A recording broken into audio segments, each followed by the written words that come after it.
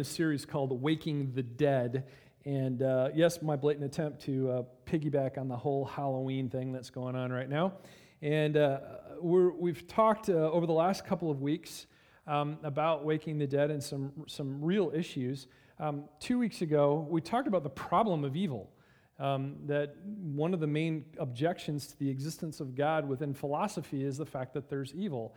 And the thing that we ultimately kind of landed on, just given some of the events that occurred in Las Vegas and whatnot, was this idea. Give me the next slide. Politics can't fix human hearts. Politics and legislation cannot fix it. In fact, it only exacerbates the problem, doesn't it? Yeah, we all know that. And if you don't believe me, go on Facebook. See if you'll change your mind about things, right? And then last week, we started working our way through Ezekiel chapter 37 in this really odd scene called the Valley of Dry Bones. And we're going to continue to talk about this, but last week, as we looked at the first 3 verses, there's this scene that's taking place that is absolutely desolate, absolutely hopeless. And the point that we tried to make, the big idea, the thing that I was hoping that you'd walk away from is this. Your hopelessness is almost always God's opportunity. In fact, it is God's opportunity. Your hopelessness is God's opportunity. And we're gonna continue to spend some time in the Valley of Dry Bones. So if you have a Bible with you, you might want to turn to Ezekiel chapter 37, or you could punch it in your phone or iPad or whatever device you like to use. Is fine. Ezekiel 37. I'm going to be reading out of the NIV version if that helps you, if you want to dial in the version. That way you can see what I'm reading. And the thing that we're going to continue on is that there's this question that God asks the prophet Ezekiel. He shows him this desolate scene of all of these bones that are very dry, and he asks this amazing question: can these bones live? Can these bones live? And what we discovered last week was that if you are a Jew and you saw that scene, the answer is no, they can't. This is the worst of the worst of the worst. And yet here's the sovereign Lord who's saying, can these bones live? And Ezekiel gives probably the wisest response that you can when God asks you an absurd question is, well, only you know, right? You tell me, God. It's a great question. But can these bones live? And what happens in the remaining part of this passage, of this segment, is the fact that God begins to answer this question. And we're going to see this. And I want to make a brief kind of comment about how this passage is put together. The first 3 verses are the introduction, but the rest of the passage is structured by a repeating phrase. Here it is. In verse 4, then he, meaning God, said to me. Verse 9, then he, meaning God, said to me. Verse 11, then he, meaning God, said to me. And so there are 3 things that God says. Now, one of the things that you may remember from last week is that when the Bible repeats something, usually it's important, okay? And so here we see this phrase that's repeated, and these things happen in parallel. And so today what we're going to do is we're going to look at the first cycle, just the first one. And then we're going to take the other 2 later on as we move along. So let's open the text. Let's go into the text. Let's read Ezekiel chapter 37. We're going to go from verse 1 until about verse 8. I think it's verse 8. So here we go. The hand of the Lord was upon me, and he brought me out by the Spirit of the Lord and set me in the middle of a valley. It was full of bones. He led me back and forth among them, and I saw a great many bones on the floor of the valley, bones that were very dry. And he asked me, Son of man, can these bones live? And I said, O sovereign Lord, you alone know. Then he said to me, there's the first one. Getting ready to go here. Then he said to me, prophesy to these bones and say to them, dry bones, hear the word of the Lord. This is what the sovereign Lord says to these bones. I will make breath enter you, and you will come to life. I will attach tendons to you and make flesh come upon you and cover you with skin. I will put breath in you, and you will come to life. Then you will know that I am the Lord. Verse 7. So I prophesied as I was commanded. And as I was prophesying, there was a noise, a rattling sound, and the bones came together, bone to bone. I looked, and tendons and flesh appeared on them, and skin covered them, but there was no breath in them. This is the word of the Lord, and we believe it. Now, it's a very interesting scene, very Halloween-y, isn't it? It's kind of a strange sort of thing. So in verse 1 through 3, we have this idea of a prophet who has the hand of the Lord upon him. And remember last week, the idea of prophet means this is a person who speaks for God. God chooses them to speak for him. Now, keep that in mind. That's a very important piece, because there's a lot of people out there who might call themselves prophets that God never chose.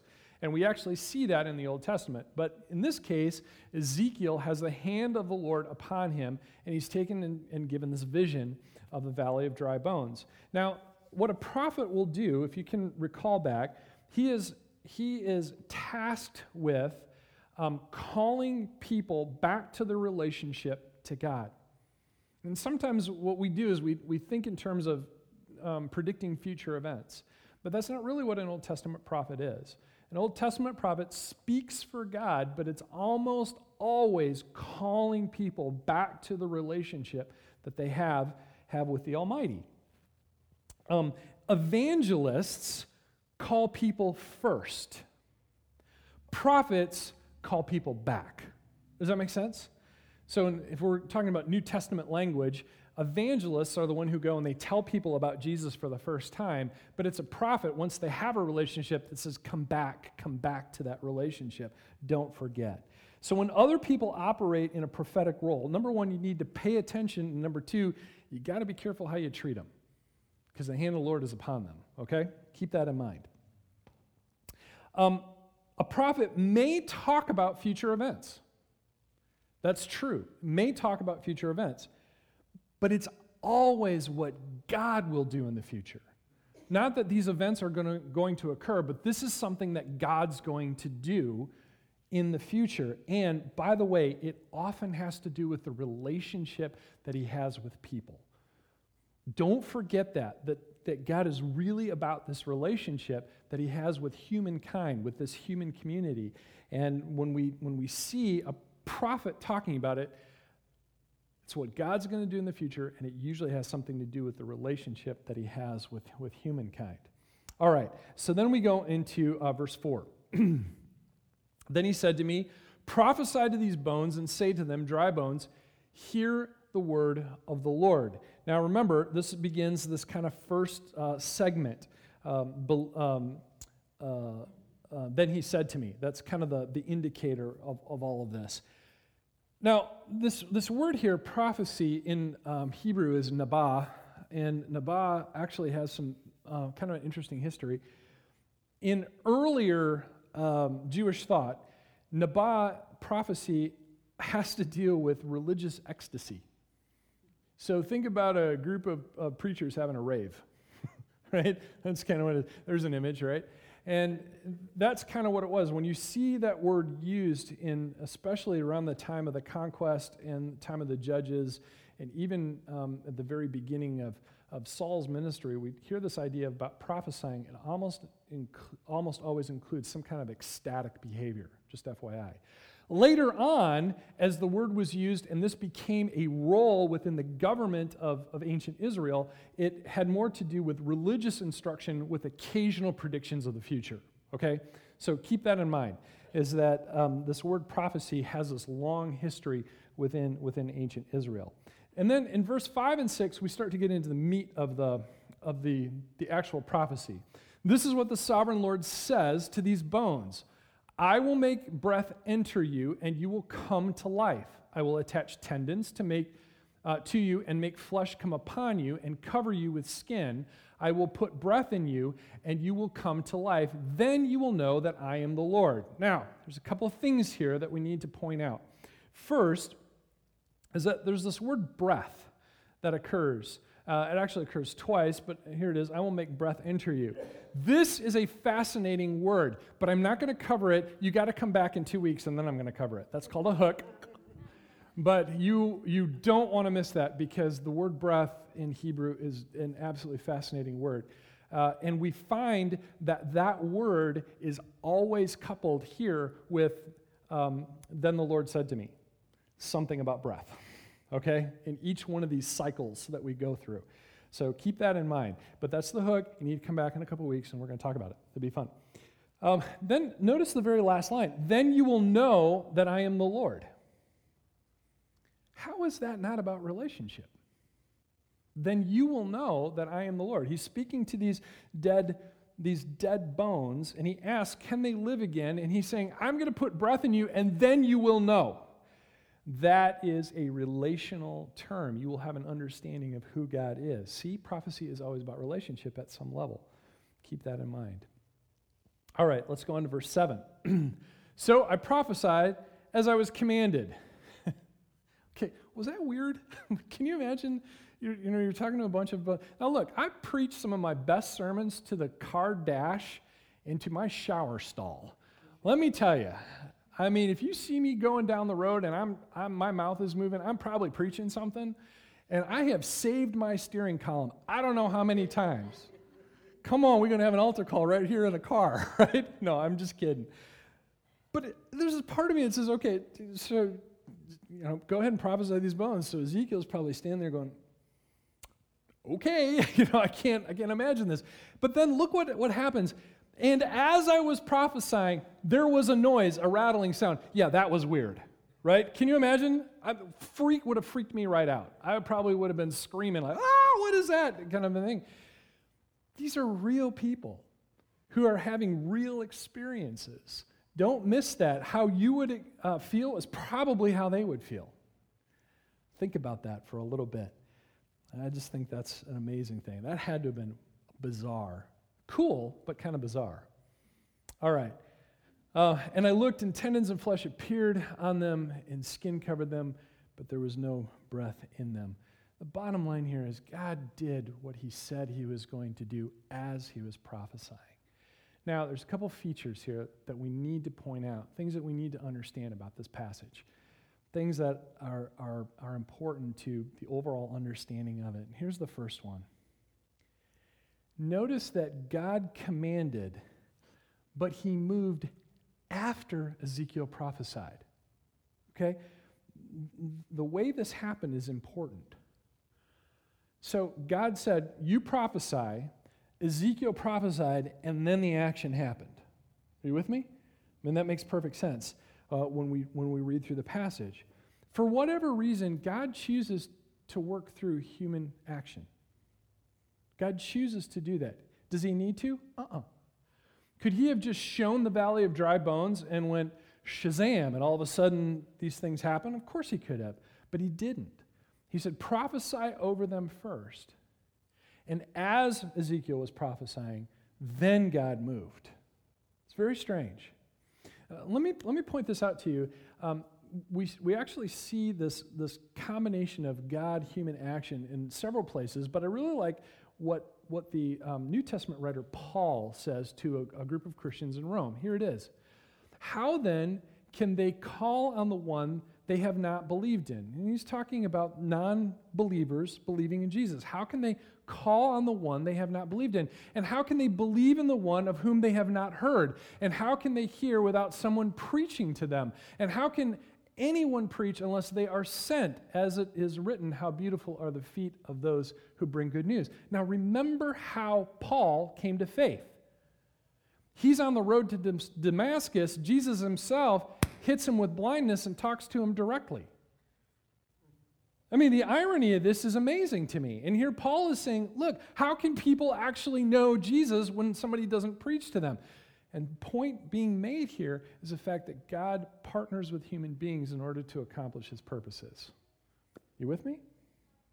It's really an amazing feature of Christianity. And it's imperative that we listen to what God is saying, because he may be calling us to do something like that in order for him to work. Okay? Now, here's the second thing to pay attention to. Not only does God speak or command, then Ezekiel does what he's supposed to, and then he moves, but there's an order to God's work. There's an actual order to this. If you notice in the passage, it's bones and tendons and flesh and breath. Okay, so there's this movement that happens. These bones, tendons, and flesh happen, and then breath.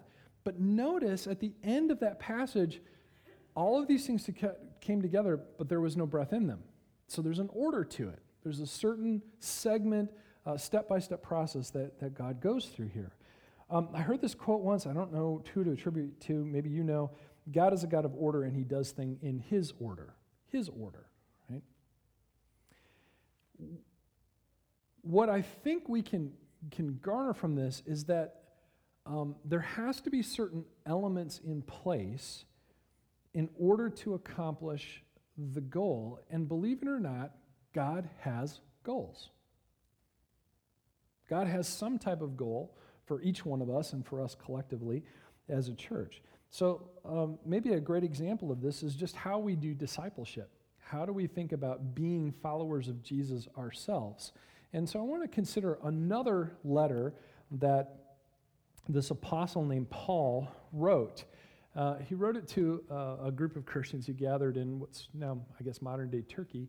We're going to find it in Colossians chapter 1. Let me read this to you, and then we'll kind of pick it apart a little bit. Colossians 1, verses 9 and 10. For this reason, since the day we heard about you, we have not stopped praying for you and asking God to fill you with the knowledge of his will through all spiritual wisdom and understanding. And we pray this in order that you may live a life worthy of the Lord and may please him in every way, bearing fruit in every good work, growing in the knowledge of God. Now, let's stop right there, because there's a certain order that's being presented here, and I want to show this to you, and then we're going to do it graphically as well, because I think this is really helpful. First of all, verse 9. For this reason, since the day we heard about you, we have not stopped praying for you. We continually ask God to fill you with the knowledge of his will through all wisdom and understanding. The knowledge of his will. This is kind of the first step. Look, you can't follow Jesus if you don't know him or you're not getting to know him. You just can't do it really well. In fact, I know the moments that I don't follow Jesus are the moments that I'm tripping up.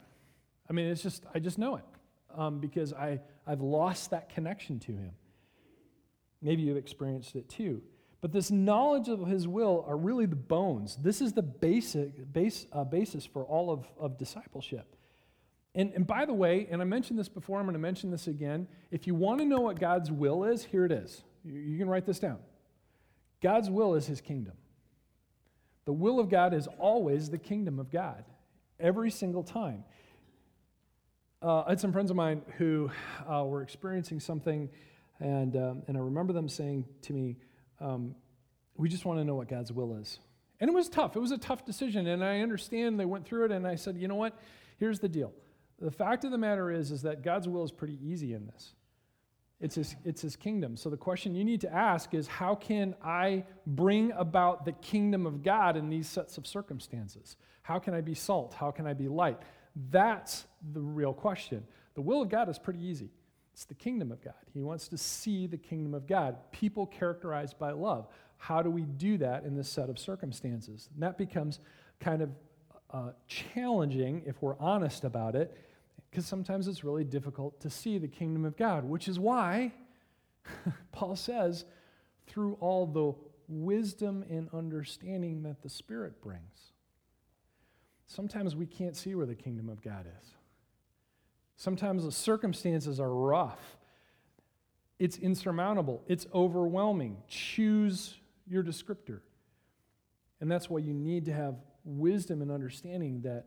In fact, another part of the scripture thought just occurred to me that James writes, if you're lacking wisdom, ask for it, right? So that you understand the knowledge of the will of God. So it takes those things. But to what end? Go on, next verse. First part of verse 10. So that you may live a life worthy of the Lord and please him in every way. Live a life. In Greek, it means to walk or to tread. Now, the thing that you have to remember here is that this is an action word. So you have knowledge, but what are you going to do with that knowledge? You actually have to do something with it. You have to act it out. This is kind of the idea of putting the flesh on things. We often talk about this idea of fleshing things out or putting legs on it. There's lots of different examples for that, but so that you may live a life worthy of the Lord. So yes, you have the knowledge of the will of God, but what are you going to do with it to actually live it out, to actually act upon it? And what we often talk about around here is we want to read the Word, we want to absorb it, but we actually want to live it out. Because I know a lot of people who absorb everything in here, but it doesn't change the way they behave. I'm not sure that's what Jesus had in mind. In fact, I'm pretty sure that's not what Jesus had in mind.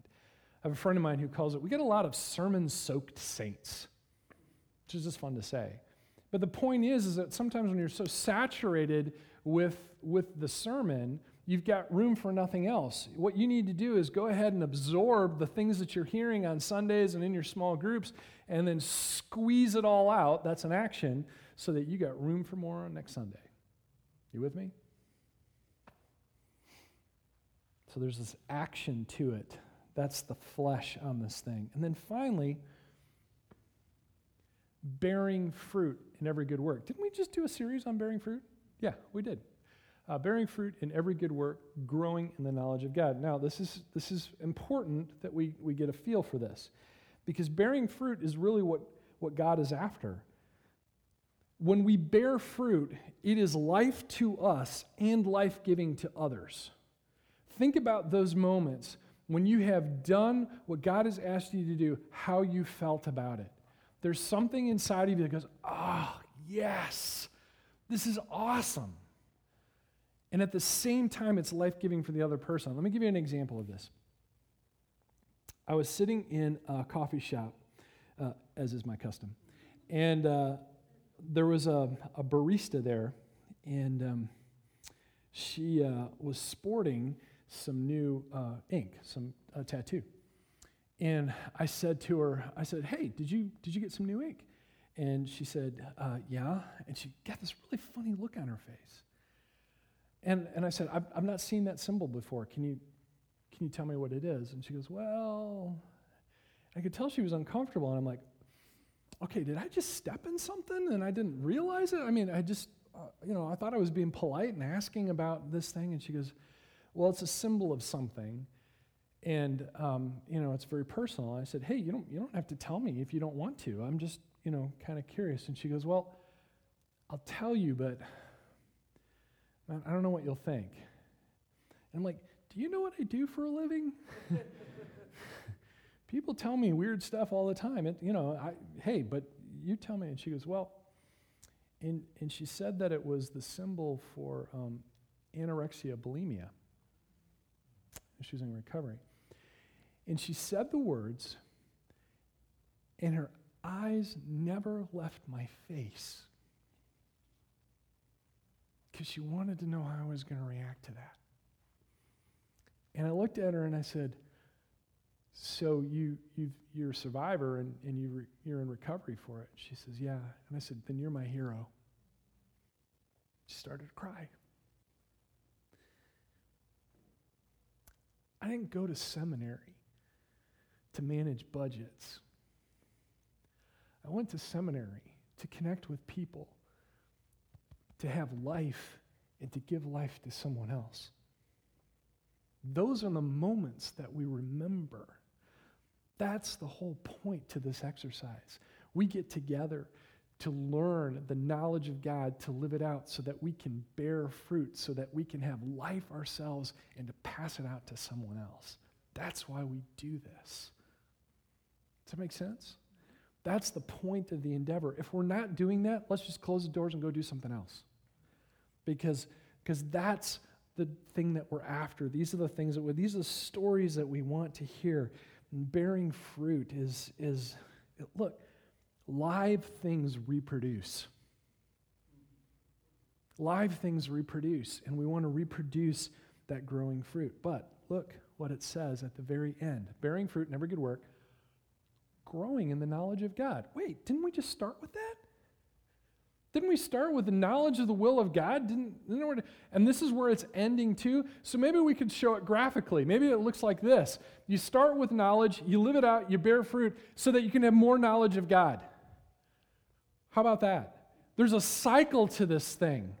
It's cyclical. The point is that we get life ourselves when we live this thing out. We bear fruit, but we give life and we learn more about God and the kinds of things that He wants us to do in life, which just starts that cycle. And if we're fortunate, if we're blessed, we actually help someone else begin the knowledge of the will of God.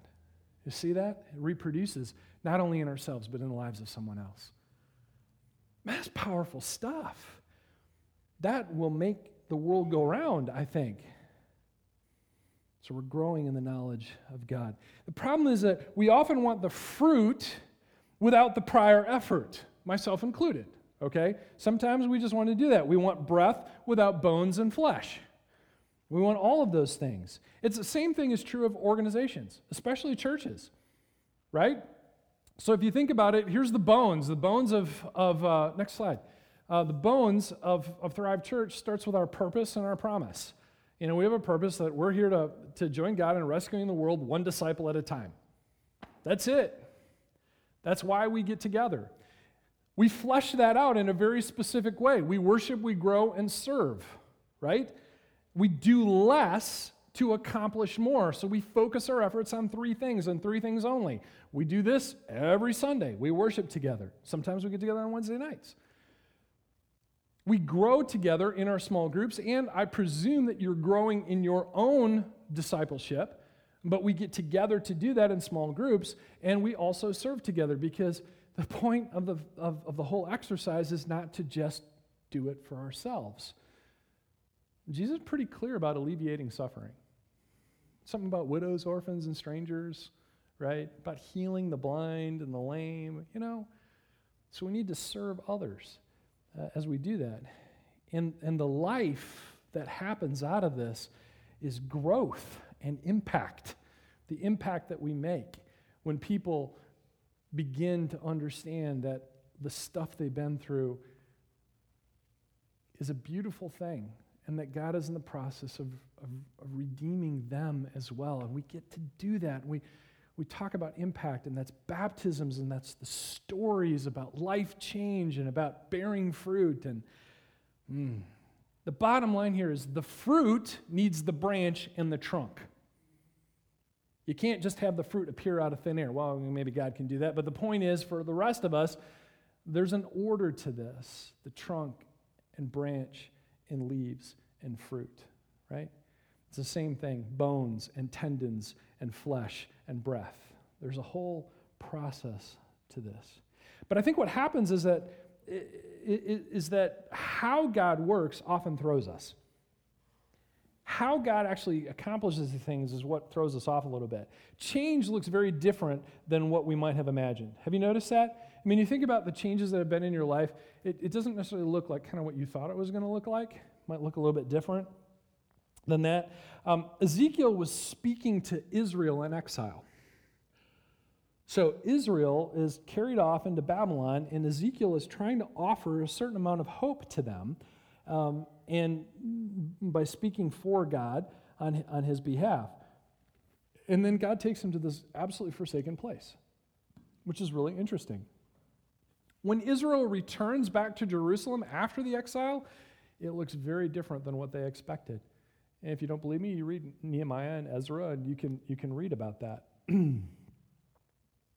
Jesus was a very different Messiah than what people expected. Military commander, somebody to challenge Rome, and he shows up as a carpenter/rabbi.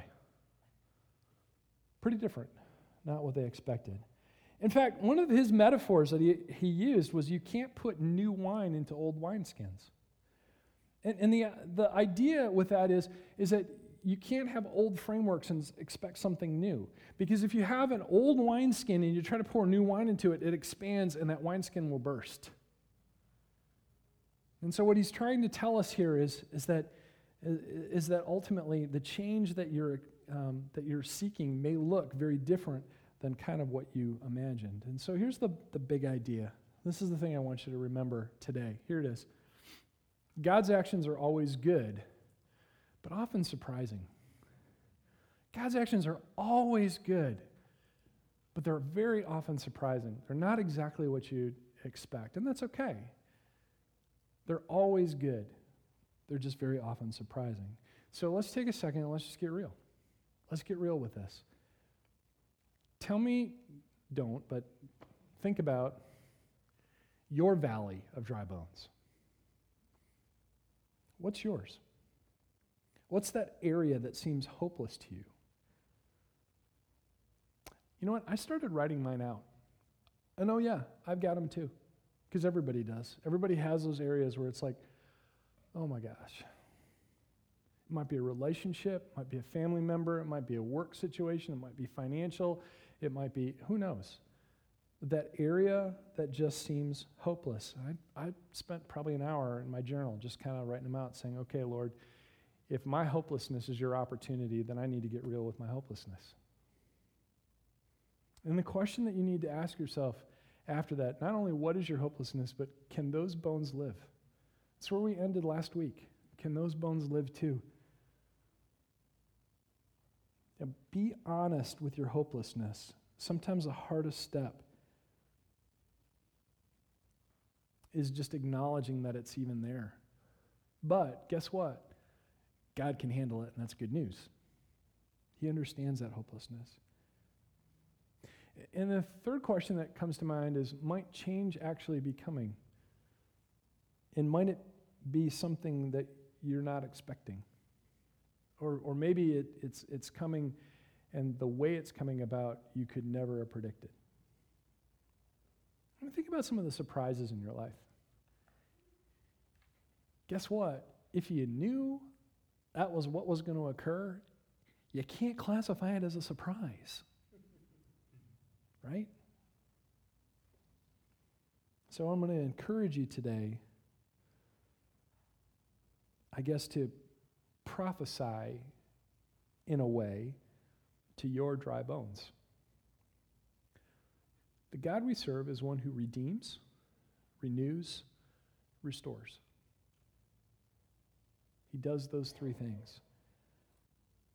And so when you prophesy to whatever your dry bones happens to be, whatever they are, remember that you're prophesying redemption, restoration, and renewal in some way.